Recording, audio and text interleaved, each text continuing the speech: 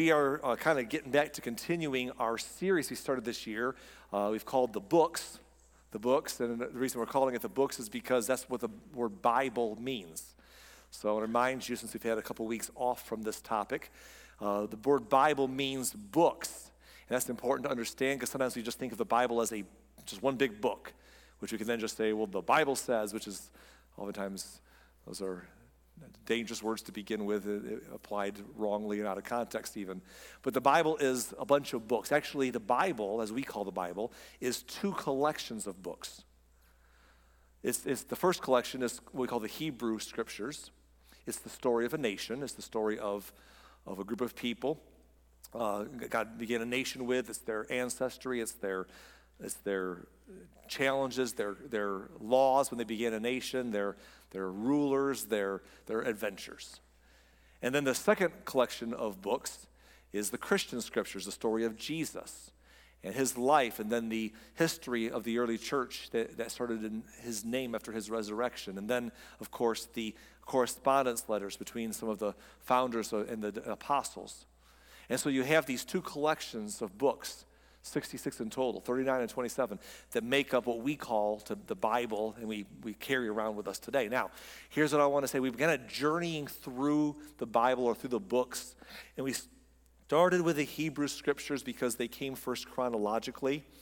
And a couple of weeks ago, we left off with the finishing of the Israelites coming out of the wilderness, out of the slavery in Egypt into the wilderness, where they struggled in their ability to trust God and ended up staying in the wilderness for 40 years until the next generation grew up before entering the promised land. And then we took a couple of weeks break, as we said we would do along the way. And today we're getting back into it. Now, when we left off, we talked about Moses' death, and Joshua was appointed to be his successor. And since we're going to talk about Joshua a little bit, I want to remind you a little bit of what we know about him so far. Joshua, so far, here's what we know. He was up in the mountain.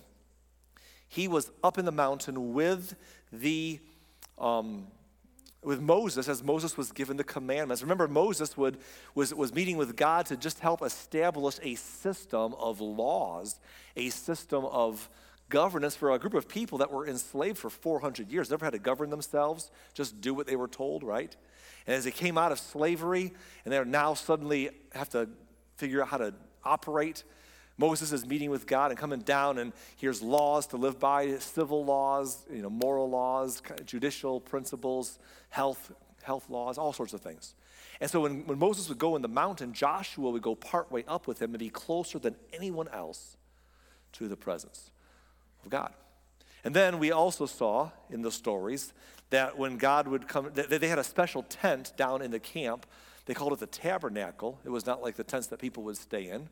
It was a house of meeting that was portable where they would come to worship God. And in the tabernacle, there were a lot of furnishings and furnishings. We've not gotten into those details. Some people love to discuss that stuff and some don't. But in the tabernacle was the place where they would come and make their sacrifices and make atonement with God. And inside the tabernacle was a most holy place where they had only a certain priest can go at certain times. And in there was a box they called the Ark of the Covenant, which contained some very important artifacts of their faith journey so far.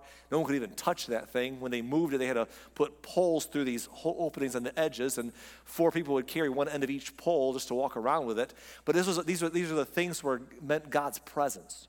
So in the tabernacle, Moses would go in there sometimes, and God would descend in a cloud on the tabernacle and talk with Moses.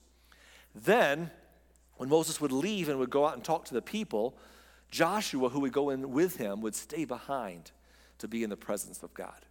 So we pointed those things out briefly weeks and weeks ago so you could see that Joshua had a passion to be close to the presence of God. He was a protege of Moses who trained him as a young man.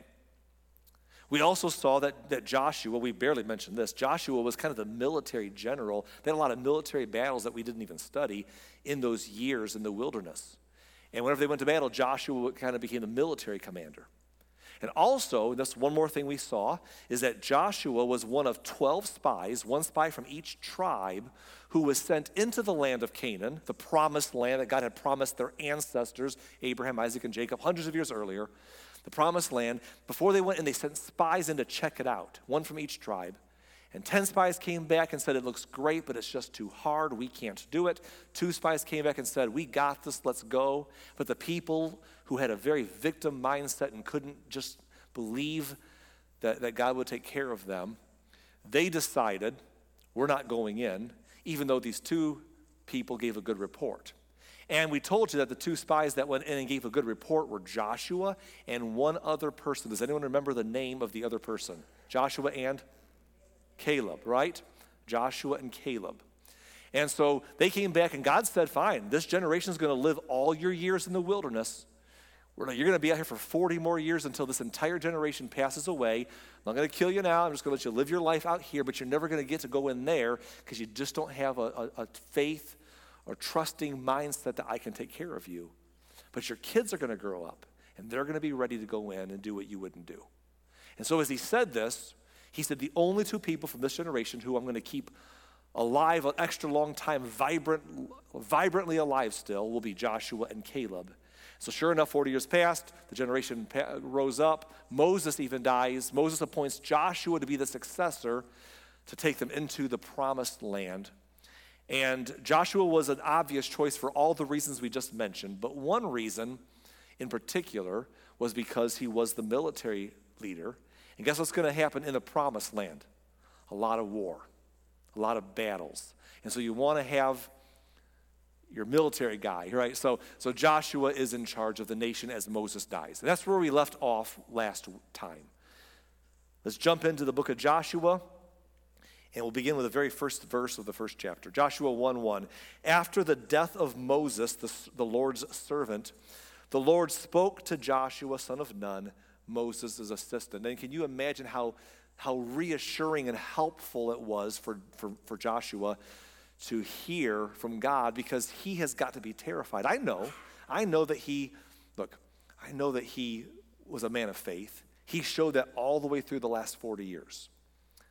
But still, there's a vacuum. Moses is gone. There's always that safety net. I know God was in control, but sometimes it's nice to have someone with some skin on them. That person was Moses, and Moses is gone. And so God appears to Joshua and says to him in verse 2, he said, Moses, my servant, is dead. Therefore, the time has come for you to lead these people, the Israelites, across the Jordan River into the land that I am giving them. So here's the deal. Moses is dead. Here's what God's saying. Moses is dead, but I am not. Moses is dead, but I am not. We got this. I've put you here. Let's go ahead. He says in verse 3, I promise you what I promised Moses. Wherever you set foot, you will be on land that I have given you. And so God is reassuring Joshua, because you can see it in these verses and the verses that follow. Moses is gone and Joshua is in charge, and he's ready to go marching on in. But he's afraid. And you can see it in these verses. He's a little bit afraid. And God's like, Moses is dead, but I'm not. But I think Joshua is wrestling a little bit with this question that many of us could wrestle with, this thought that says, God, I don't doubt you, God. I doubt me. I don't doubt you, God. You've been around. I've never doubted you. I've always believed. I was the one that said, let's go. I was the one that said, let's push forward. God, I don't doubt you. I doubt me. Like, you could do anything, and you could use Moses, but Moses is gone. I'm not Moses. I am not Moses, okay? And so maybe I'm the weak link of this thing you're trying to do. And I think if God was wanting to, he could have said here, it's a funny thing to say, because I had the same conversation 40 years ago with Moses when he believed that he couldn't possibly do what I called him to do, and he argued with me. And I know that it's easy for us in life to believe that we don't have what it takes to do the things God calls us to do. So God decides to establish that he's with Joshua. We continue the story in verse 5. He says, no one will be able to stand against you as long as you live. For I will be with you as I was with Moses. I will not fail you or abandon you. And then in verse 6, he says, be strong and courageous. Be strong and courageous, for you are the one who will lead these people to possess all the land I swore to their ancestors that I would give them. And I love that because what we have going on here is the idea that God is saying, you can't do it without me, but I'm with you, but also you're the one I've equipped. You're the one I've made. You're the one I've put in this role. And I feel like I've been around long enough to see there's a lot of people in life who are self-sufficient. I don't need God or anybody. And then there are those of us who probably, especially in faith, who are like, I am worthless and nothing, and it's all God. And that's true in a certain sense. Without God, we can do nothing. Couldn't get out of bed this morning, But here's the thing. When God made you and he chooses to give you life and a new day, he gives you not only the strength, but your giftings and your opportunities. And so I feel like if you're not careful, we'll get into a spot where we can either be self-sufficient or too self-deprecating. God says to Joshua, you are the one. Now look, it's me. I'm the one who's with you. But I put you where you are. I made you who you are. You got this. You're the one who's going to get the job done. I'll be with you. So step up. Be strong and be courageous. And then in the next verse here, be strong and very courageous, he says in verse 7. Same exact words. He's repeating himself. Why would he repeat himself? I don't know. You ever have to hear something more than once to believe it? Okay, moms and dads. Have you ever had to tell your kids the same thing more than one time? Don't answer that. We know the answer. Be strong and very courageous, he says. Be careful. And I love what he does here. He pivots. Be careful to obey all the instructions that Moses gave you. Do not deviate from them, turning either to the right or to the left. And what he's saying is, look, I met with Moses, and we put the playbook together. This is how to govern a nation of people who never governed themselves in slavery. These are the laws. This is how you're going to settle things. This is how you're going to march forward, how you're going to practice your faith, how you're going to deal with your civil issues. This is a winning recipe. And you're about to enter a land of people who have just abandoned all sense of morality. They are in the worst forms of idolatry. Their nations have denigrated themselves so bad and between child sacrifice and obscene, terrible living that they've weakened themselves so terribly they're about to be done for. But this is the playbook. Live by faith. Keep a relationship with God. Deal with your civil matters and judicial matters the right way. Moses gave you the playbook. So Joshua, here's the thing. You can worry all you want to about, are you the right person? Can you do the job? But take that energy and focus on knowing exactly the instructions I've given you to Moses to give to you. Because that's the secret. Because if you'll do that, then you will be successful in everything that you do. He continues in verse 8. He says, study this book of instruction continually. To study it, to put your energy into that. Meditate on it day and night so you will be sure to obey everything written in it. Only then will you prosper and succeed in all you do. So this is the secret sauce right here. You've been handed the right tools. Follow my plan and it's going to work out. And Joshua knew that, but he said, this is what you need to pivot from. Can I do the job to what is God asking from me? And then in verse 9, he repeats himself a third time. This is my command. Be strong and courageous. Do not be afraid or discouraged, for the Lord your God is with you wherever you go. He repeats that part too. He was assuring him. And I just think that today, I know that for some of us, we're in a spot in our life where we're like, Arlen, I'm not Joshua. In fact, as far as I know, none of us have been asked to literally lead a group of people out of bondage and into a new land.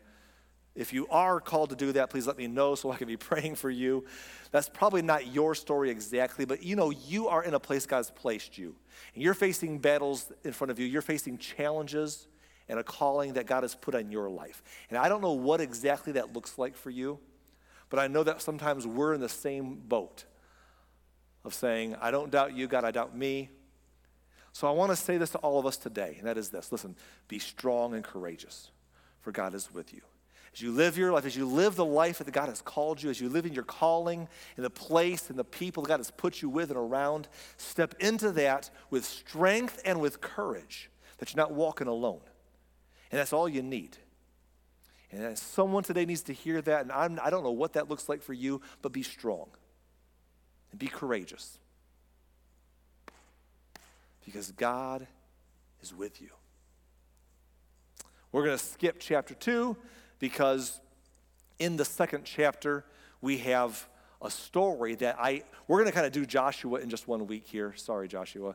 But there's a story in chapter 2 and a little bit later that I think is encouraging and informative to us. We're going to come back to a different week.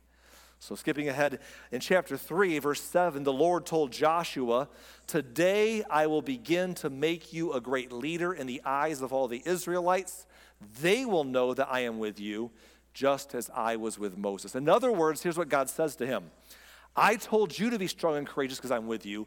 Now I'm going to tell all the other people I'm with you like I was with Moses. They're all going to get the same message. And here's how. He says, "Give this command to the priests who carry the Ark of the Covenant. When you reach the banks of the Jordan River, take a few steps into the river and stop there." Now, I got to pause to give you some context. 40 years earlier, when the previous generation was supposed to go in, but they didn't have a mindset of trusting God to give them that victory, they ended up, they were going to enter from a different spot. It was kind of a mountainous area they were going to enter. They didn't go that way. And they didn't go at all. They ended up staying for 40 more years until their kids grew up and took the initiative. But as this generation is getting ready to go in, they're coming in at a different spot. They're at the edge of the Jordan River. There's a problem. The Jordan River was not the little creek out back of your house that you know. This is like the Jordan River. How are we going to get across this thing? And God says, take the priest and get to the edge of the Jordan River. Go back here. And tell them to take a few steps into the river and stop there. This is starting to sound familiar. If you were with us way back when they came out of Egypt, God brought them out of slavery. He brought them to the edge of the Red Sea. Their enemies pursued them. They were afraid. And God says, watch. And he has Moses lift his hands, and he parted the Red Sea. They walked across on dry ground. God drowns their enemies behind them. So that was something that this generation wasn't. Most of them were not alive to see it, or they were very young. So maybe they were teenagers or little children or babies or not even born yet, but they know the story. And God says to Joshua, I'm going to show the people that I'm with you the same way. So we're going to cross the Jordan. Now the river is not the Red Sea. It's not as vast and big as the Red Sea in one sense, but in another sense, it's a flowing river. The currents, and it's dangerous. And so this is insurmountable. And God says, we're going to cross this baby right here, right now. So he says, tell them to take a few steps into the river and stop there. Verse 14, the people left their camp to cross the Jordan, and the priests who were carrying the Ark of the Covenant went ahead of them. It was the harvest season, and the Jordan was overflowing its banks, so the water's rough. The water's rough. But as soon as the feet of the priests who were carrying the ark touched the water, as soon as their feet touched the water at the river's edge, the water above that point began backing up a great distance away at a town called Adam near Zarethan. And the water below that point flowed onto the Dead Sea until the riverbed was dry. And all the people crossed over near the town of Jericho. And we're not going to talk about Jericho today because it's part of the other story that I think we're going to come back to later. But what I want you to see in this part of the story is they crossed the Jordan, much like they crossed the Red Sea. But in this particular case, God told them, start walking across. And as they did, he parted the waters. And it's interesting because, it would have been easy for them to sit there and say, God, the water's in the way. God says, take a few steps in. Why? The water's in the way. I know, take a few steps in. God, if you'll part the waters, we'll step in. And God's like, no, if you'll step in, I'll part the waters. No. Okay, let me explain this to you again, guys, you're not listening. If you'll part the waters, we'll step in.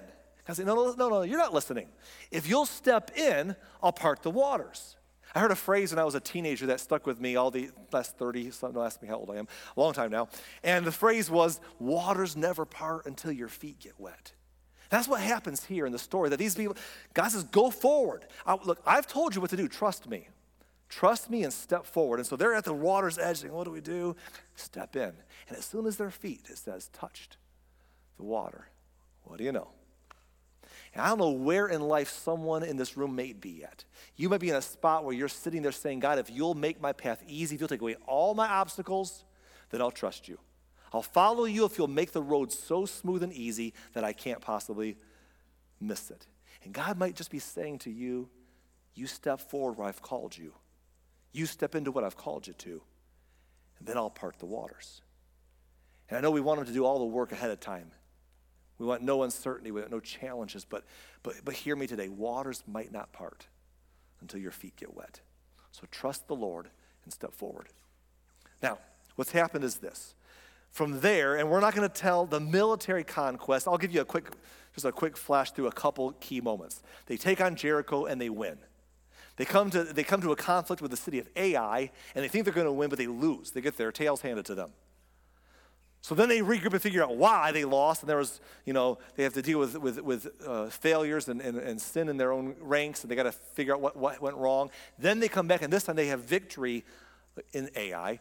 Then, from there, people from Gibeon come by nearby and make a treaty with them because they were afraid of the Israelites, and the Israelites were not supposed to do this, but they didn't really ask God, and they made an ill-advised treaty of peace, a peace relationship with these people from Gibeon, who then freaked everyone else out around them, and those people came down and said, oh no, if those folks made peace with Israel, what are we going to do? So they all got together, a bunch of nations and cities got together with their soldiers, and they decided to all form a massive army because they didn't want to face Israel one at a time. They said, let's just all attack them and wipe these new people out real fast.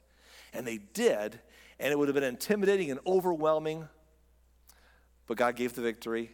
And as bad as that battle would have seemed to be, it was kind of a blessing in disguise because it got a lot of the conflict that they were going to face anyhow done in one huge battle.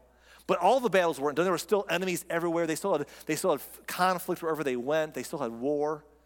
And this went on and on and on for the next several years. And I just skipped all the cool stories, and I didn't even refer to a few of them. And I know that's a bummer for some of us guys, and not just the guys, some of the girls too, but I don't know, stereotypically, some of the guys are like, Arlen, you skipped all the war stories of Moses' generation, and now you're skipping all the war stories of Joshua. Those are the best stories, It's like if you're a Lord of the Rings fan, right, and you like to watch that, probably some of you guys, you're not looking to watch, Frodo and Sam have a special moment of friendship. You want to see the battle going on, That's the point, isn't it? And so here we are skipping all the military excursions. We're skipping all the wars and the adventures. But here's my answer to you. You should read your Bible. You should open up the Hebrew Scriptures. You should open up the book of Joshua and read them for yourself because they're all right there. And trust me, the book is better than the movie. So here's the deal. That's available. But just getting to where we're going today, what they do is they have to fight their way through. They have to fight their way through.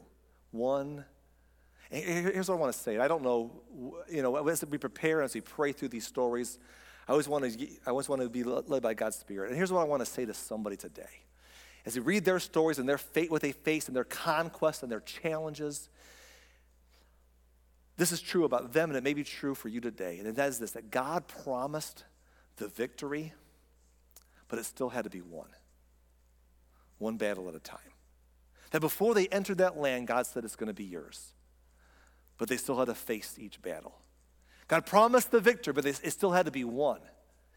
And it wasn't just done at one moment. It was done one battle at a time. And again, I know sometimes it's easy to say, well, I thought I knew what God called me to. I thought I knew what he was doing. I thought I knew what was right. I thought if I did the right thing, it would turn out. I thought that God promised that if I did right, he would honor and bless that in some way in this life, or in maybe in a different way that I wanted, but that God is trustworthy to give the victory and to take care of me as I follow him. But the problem is that it got hard. It got hard all of a sudden. And I know, I get that. But sometimes when God promises the victory, he still wants you to have to face the battles. And you still got to fight them. If you're discouraged today because it's not easy, it wasn't promised to be easy. You just were promised that by God's power you'd overcome. That you'd find victory, that it would work out. And sometimes it's just done one battle at a time. Here's some bad news. You get through this one or just got through a battle, another one might be coming. That's just how it goes sometimes. That's life. But the victory's there. And that's how they won their victory. Well, we're going to skip ahead in the story. I'm going to tell you something else about Joshua, the book of Joshua. It's great, but it's also got a lot of boring parts too. And I'm going to be the pastor. I know I do this sometimes. You can't say the minister say the Bible is boring. There are parts of the Bible that are just like, oh, okay. This person begat that person, and this person inherited this piece of land, and just like list and list and list. So I know some people love, like, I read every word. I read every word many times through. I've done that, and I will continue to do so. But it's just not always the most interesting reading. The battle parts are cool. The stories are fun. But Joshua's got some parts of lists and lists and lists and lists. We're going to skip all that too. But I want to go to one more story before we get to the end of Joshua. So 2 more stories. The first one deserves to be given some attention because it's about that other person from the previous generation. That other person who, with Joshua, trusted God when they first spied out the land, and everyone else said, we can't go in, but they said, no, we can. God's got this. And so God said, you're going to die in the wilderness over the next 40 years, and your kids will grow up and trust me and go into the promised land. Except 2 people will live from the previous generation and be strong enough to be a part of the conquest. And we just mentioned them earlier. It was Joshua and Caleb. So what happened to Caleb? Well, he deserves his moment. Joshua 14 and verse 6 says, a delegation from the tribe of Judah, led by Caleb, son of Jephunneh the Kenizzite, came to Joshua at Gilgal. And Caleb said to Joshua, remember what the Lord said to Moses, the man of God, about you and me when we were at Kadesh Barnea? I was 40 years old when Moses, the servant of the Lord, sent me from Kadesh Barnea to explore the land of Canaan. I returned and gave an honest report, but my brothers who went with me frightened the people from entering the promised land. For my part, I wholeheartedly followed the Lord my God. To which Joshua could have said, yes, I know, I was there, I did too. Those are good times, right? So Caleb continues, so that day Moses solemnly promised me, the land of Canaan on which you are just walking will be your grant of land, that you and that of your descendants forever, because you wholeheartedly followed the Lord my God. And then he continues in verse 10, now as you can see, the Lord has kept me alive and well, as he promised for all of these 45 years since Moses made this promise. Even while Israel wandered in the wilderness, today I'm 85 years old. Now, just for the, those of us that nerd out, on the details, I know some of us don't care. But here's the thing, it's interesting, it kind of gives us a time frame of what's been happening. Because what we see is that we know that Caleb was 40 when he first went in to spy out the land, that they wandered for 40 more years, and then they've come into the promised land and they've had to face these battles that we've just been reading about, or kind of skipping over some of them. And apparently, according to his age here, that whole thing took 5 more years. So for 5 years, they've been in the land of Canaan, facing all the conflict and overcoming all the obstacles. And now Caleb comes to Joshua and says, I'm now 85 years old. And he says this in verse 11, I am as strong now as I was when Moses sent me on that journey, and I can still travel and fight as well as I could then. Now, if you're anywhere near that age and you don't feel that strong, and that's like, wow, don't get discouraged, okay? Remember, they lived a little bit longer back then. Moses lived to be 120 and died in his strength still, just it was time to go. Remember, ever since the flood, we discussed this before, ever since the flood, life had been tending to be shortened over time, but people were still living longer at this season than we are now. Joshua would live to be 110. This is not all, lifespan has changed over the years. It seems to be lengthening a little bit now, again, than it was a number of decades ago. But, so 85 then is not like 85 now. But even so, 85 then is still pretty old, okay? He's like, I'm as strong as I ever was. I can do anything, and I think he was sincere. Now, I have fooled myself before and said things as I've neared 50, like, I could do the same things I did as I was a kid, and then I tried them and thought, oh, wow, my brain didn't catch up to my body, apparently, or vice versa, I guess. But Caleb sincerely says, I got this still. God has strengthened me all through those years and kept you and me alive to come into this promised land because we trusted him. And I am as strong now as I ever was at 85. It's pretty remarkable. And he says in verse 12, so, this is the whole point. So, give me the hill country that the Lord promised me. You'll remember that as scouts, we found the descendants of Anak living there in great walled towns. Now, we did mention them, but let me just refresh our memory. These were people who were considered, they call them giants, because they were bigger than most people. Not like Jack and the Beanstalk or giants in a movie, like, these, whatever, but like just bigger people, like 9 feet tall, just bigger, tougher people. I mean, like that big bully that was just bigger than you and scares you. These are just giants. And they were stronger and bigger, and they built stronger weapons and stronger defenses and stronger cities. And everyone, in fact, one of the biggest things that scared the previous generation off from going into Canaan was these cities right here with these big people. And Caleb's like, I want them. I want to take that one on right there. He says, if the Lord is with me, I will drive them out of the land, just as the Lord said. We got this. Let's go. You're 85 years old, Caleb. You've done enough. Nope.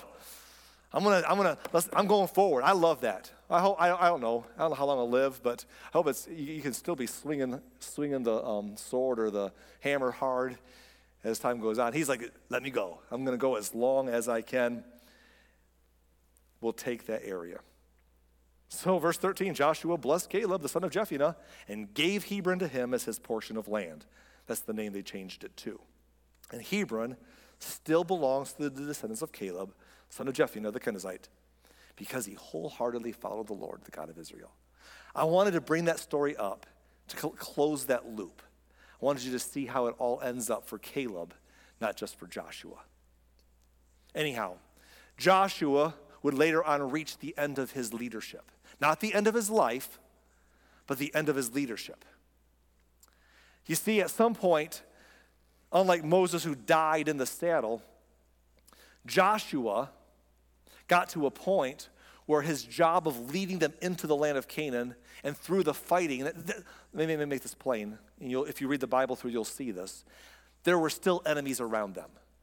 There would be other hostile nations still nearby. There would be future battles that they have to contend with and future problems. But for the most part, they had come into the promised land and they had settled down. They had built their cities or occupied cities, or they built their houses and they planted their vineyards and their crops and they moved in their cattle. And so they were finally settled. And Joshua, who largely led them in the military end, was done leading them. So he's going to kind of go back to finish his years off. He's going to hang up the cleats. He's going to go over and take care of his homestead, right? Like everybody else. But he's going to give them some final words. He's going to give them some final instructions on how to go on without his leadership, just like he had to do without Moses. And if you were to read the last few chapters, and we could summarize, Joshua basically says, I've lived to, look, our parents, the previous generation that I was raised in, they wouldn't trust God. They wouldn't come in. But you did. And here's what Joshua is saying. I've lived to see the victories that they died believing were impossible. But I've lived to see them. It's not because I'm special. It's because I followed God and he thought I was special, apparently enough to trust me with the role he gave me. And I chose to believe that he could do it. And I've lived to see the evidence of that. And here's what I could tell you if I could summarize Joshua. It's like a life following God is not without hardship, but is without regrets. That from the time that Joshua was young and in the mountain with Moses or in the tabernacle, staying behind in the presence of God as he left, or leading them in battle, or stepping into the land of Canaan and trusting God when no one else did, or leading the people when Moses died, it was never easy. There was a lot of struggle and there was a lot of battles. But he exemplifies that a life following God is not without hardship. Don't think that. Don't think some prosperity gospel idea that if you follow God, it's easy and everything goes your way and everyone smiles at you and everyone bows to your will and everything is puppies and sunshine. A life following God is not without hardships. We live in a broken, sinful world and we're part of it. And life can struggle and life can be challenging. Sometimes God calls us into challenges.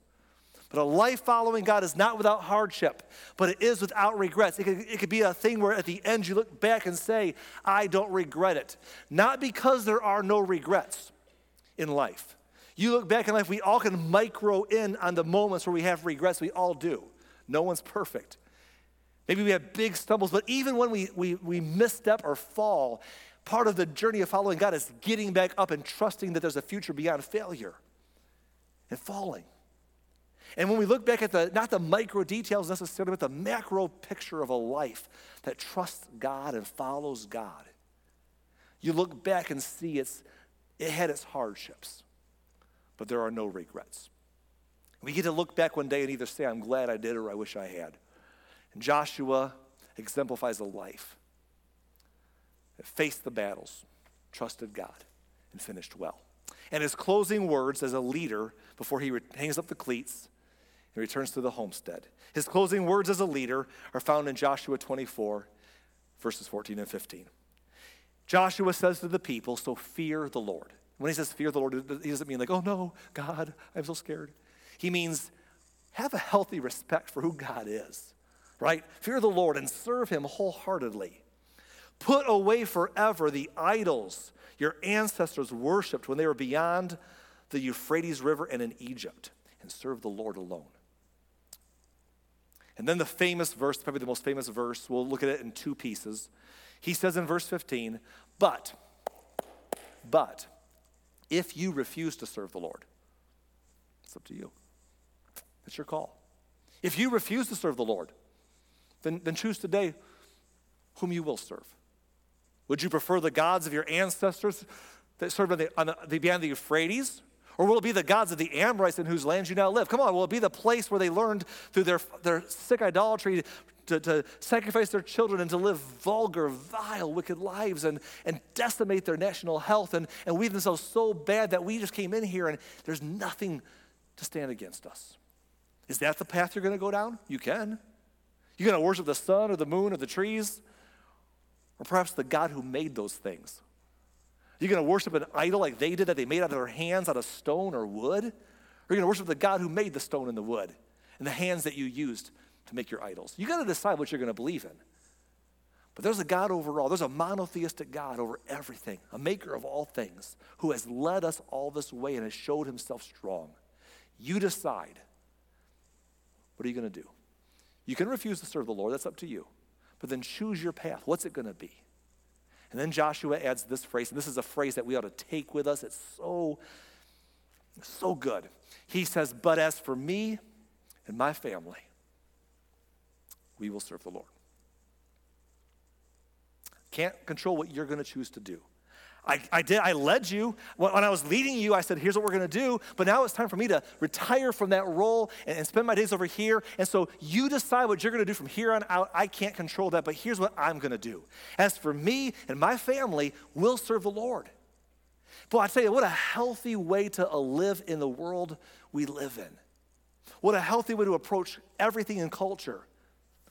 Is to be able to say, when I have an area of authority, I will lead it the way I'm supposed to, and I will lead those within my area of authority the way I'm supposed to. But those outside, I'm going to say, you choose what you're going to do. I can't control that. But as for me, as for mine, here's what we're going to do. I feel like that would be so refreshing. We live in a world where people in general, sadly including people of faith, spend all their time worked up and angry about culture and people, and it's all people are wrong and they're living wrong and people are doing church wrong and everything's wrong. And I tell you against it, just all upset about everybody else all the time. Randy's all going to hell in a handbasket, whatever that means. We're just all angry and worked up all the time. And it's like, here's the deal. That's not new. That's not new. Did you read the stories the last few weeks we've been studying? It's been bad a long time. And wait till we get to the book after Joshua. It's going to be like a real shocker, I mean, the world has been crazy for a long time. So we can spend all of our time lamenting how terrible things are and worse than ever and get stirred by the fervor and the news cycles and the politics and everything else and church and faith world, whatever you want to be, you can do that. Be angry and miserable and bitter and let everyone know that you hate them and they hate everything around you, because a lot of folks are doing that today in the name of God. Or you can say, I can't control what you choose to do. That's the way the world's always been. You get to pick. And if you're not in my area of authority, then you decide how you're going to live and what you're going to believe. That's okay. That's between you and your maker. But as for me, as for my family, as for me and my house, we're going to serve the Lord. And that works, by the way, when our families grow up. That works when our kids grow up. Because part of our area of authority when our kids are growing up is our kids, until they're not anymore. And this will carry with you when, like Joshua, who was in charge of the people until he wasn't, when you're in charge of raising your kids and you can tell them what to wear and what not to wear and where to go and what not to go, and they're little and you can instruct them and you have rules and you have examples, you can tell them why we do what we do, but at some point they grow up and they get to make their own decisions. Those discipline years of 1 to 5 and those training years 5 to 12 and those coaching years 13 to 18 and are gone, and you're into the friendship. They're adults now. And at some point your cleats are hung up as far as the parent who says what you have to do and what you can and cannot do. And I've watched a lot of people, including people of faith, who blow up that relationship so easily because they're so frustrated. I wouldn't do that, you shouldn't do, and just blow it up. Here's the thing. At some point, when we hang up our hat and put a different one on and say, you know what? You got to decide from here what you're going to do. Even when my kids, I've got two of my kids got married last year. I have one more. They're all on vacation. Even my youngest one is with them. Michelle and I became empty nesters for a day until our baby is back, and then we have a couple more years. You know, it's going by fast. And my married kids, they have their own journeys to take, and so do yours. And I'm proud of them. But here's the deal. I don't know that I'll always agree with every decision they make. I know that we don't, most of us don't. Sometimes they make horrible decisions. Sometimes they make just different ones than we would make, and then we make them horrible because we have control. But here's the deal. When those days come, our hat's different. And we can either blow up that relationship like we do with everything else in culture, you know, yelling at the clouds, get off my lawn, everyone's wrong but me. Or we can sit there and say, you choose what you're going to do. I've done my best when I was involved more to show you and teach you and model and instruct, but now you choose what you're going to do. And I can't control that, and I'm not going to be at war. I'm not going to destroy our relationship. But what I'm going to do, as for me, as for us, if we're still a couple together, or maybe I'm by myself, as for me, I'm going to serve the Lord. And I think for some of us, it would take our blood pressure down a notch. Probably do some healing to a lot of things if it's maybe undo some damage potentially. If we can just look at grown children, neighbors, coworkers, and the world in general, and just stop and say, just breathe a little bit and say, look, you got to decide what you're going to do. And I can be loving, and I can be a good neighbor and a good family member and a good friend, but I can't be your God, and I can't control your life. But as for me and my family, as for me and my house, as for myself, I'm just going to serve the Lord. That's all you can do. You can give someone an example that they can learn from and come to or come back to someday or stick with or whatever along the way. But you and I would all benefit from Joshua's last words. Someone ought to write that down. Take it with us. Put it somewhere important. As for me and my family, as for me and the things that I have control over, I'm just going to serve the Lord. And I have found, and I'm belaboring this more than I did last hour. I don't know why. Maybe God's just making me do it. I don't know. But I have found that I have enough to say grace over at 13419 Parish Avenue and 8511 West 139th Court, my house and my ministry. To not worry about everyone else's. Neither do you. As for me and mine, we'll serve the Lord. I got to wrap this up. I'm sorry. Moving on. We're done with Joshua. We're going to come back to the story of Joshua, not to talk about Joshua. He's done. Sorry, Joshua, you got 1 week, buddy. But we have one story we skipped that's really interesting. I think it's going to be encouraging to you. We'll come back to it another time. But for today, as we wrap up, I want to remind you of what we said along the way. And if God is speaking to your heart and your journey, take something with you. I want to remind you as we go that to be strong and courageous because God is with you. If you're following the Lord, if God placed you where he's placed you, if he's put you where you are with who you are, that's where he wants you, then trust him. And if it's hard to do the right thing, do it anyhow. Be strong, be courageous because God is with you. I want to remind you that God promises the victory, but it still has to be won,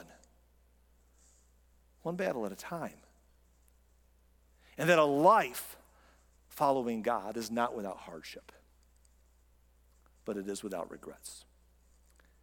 And so today, as for me, in my house, as for me, I'll serve the Lord.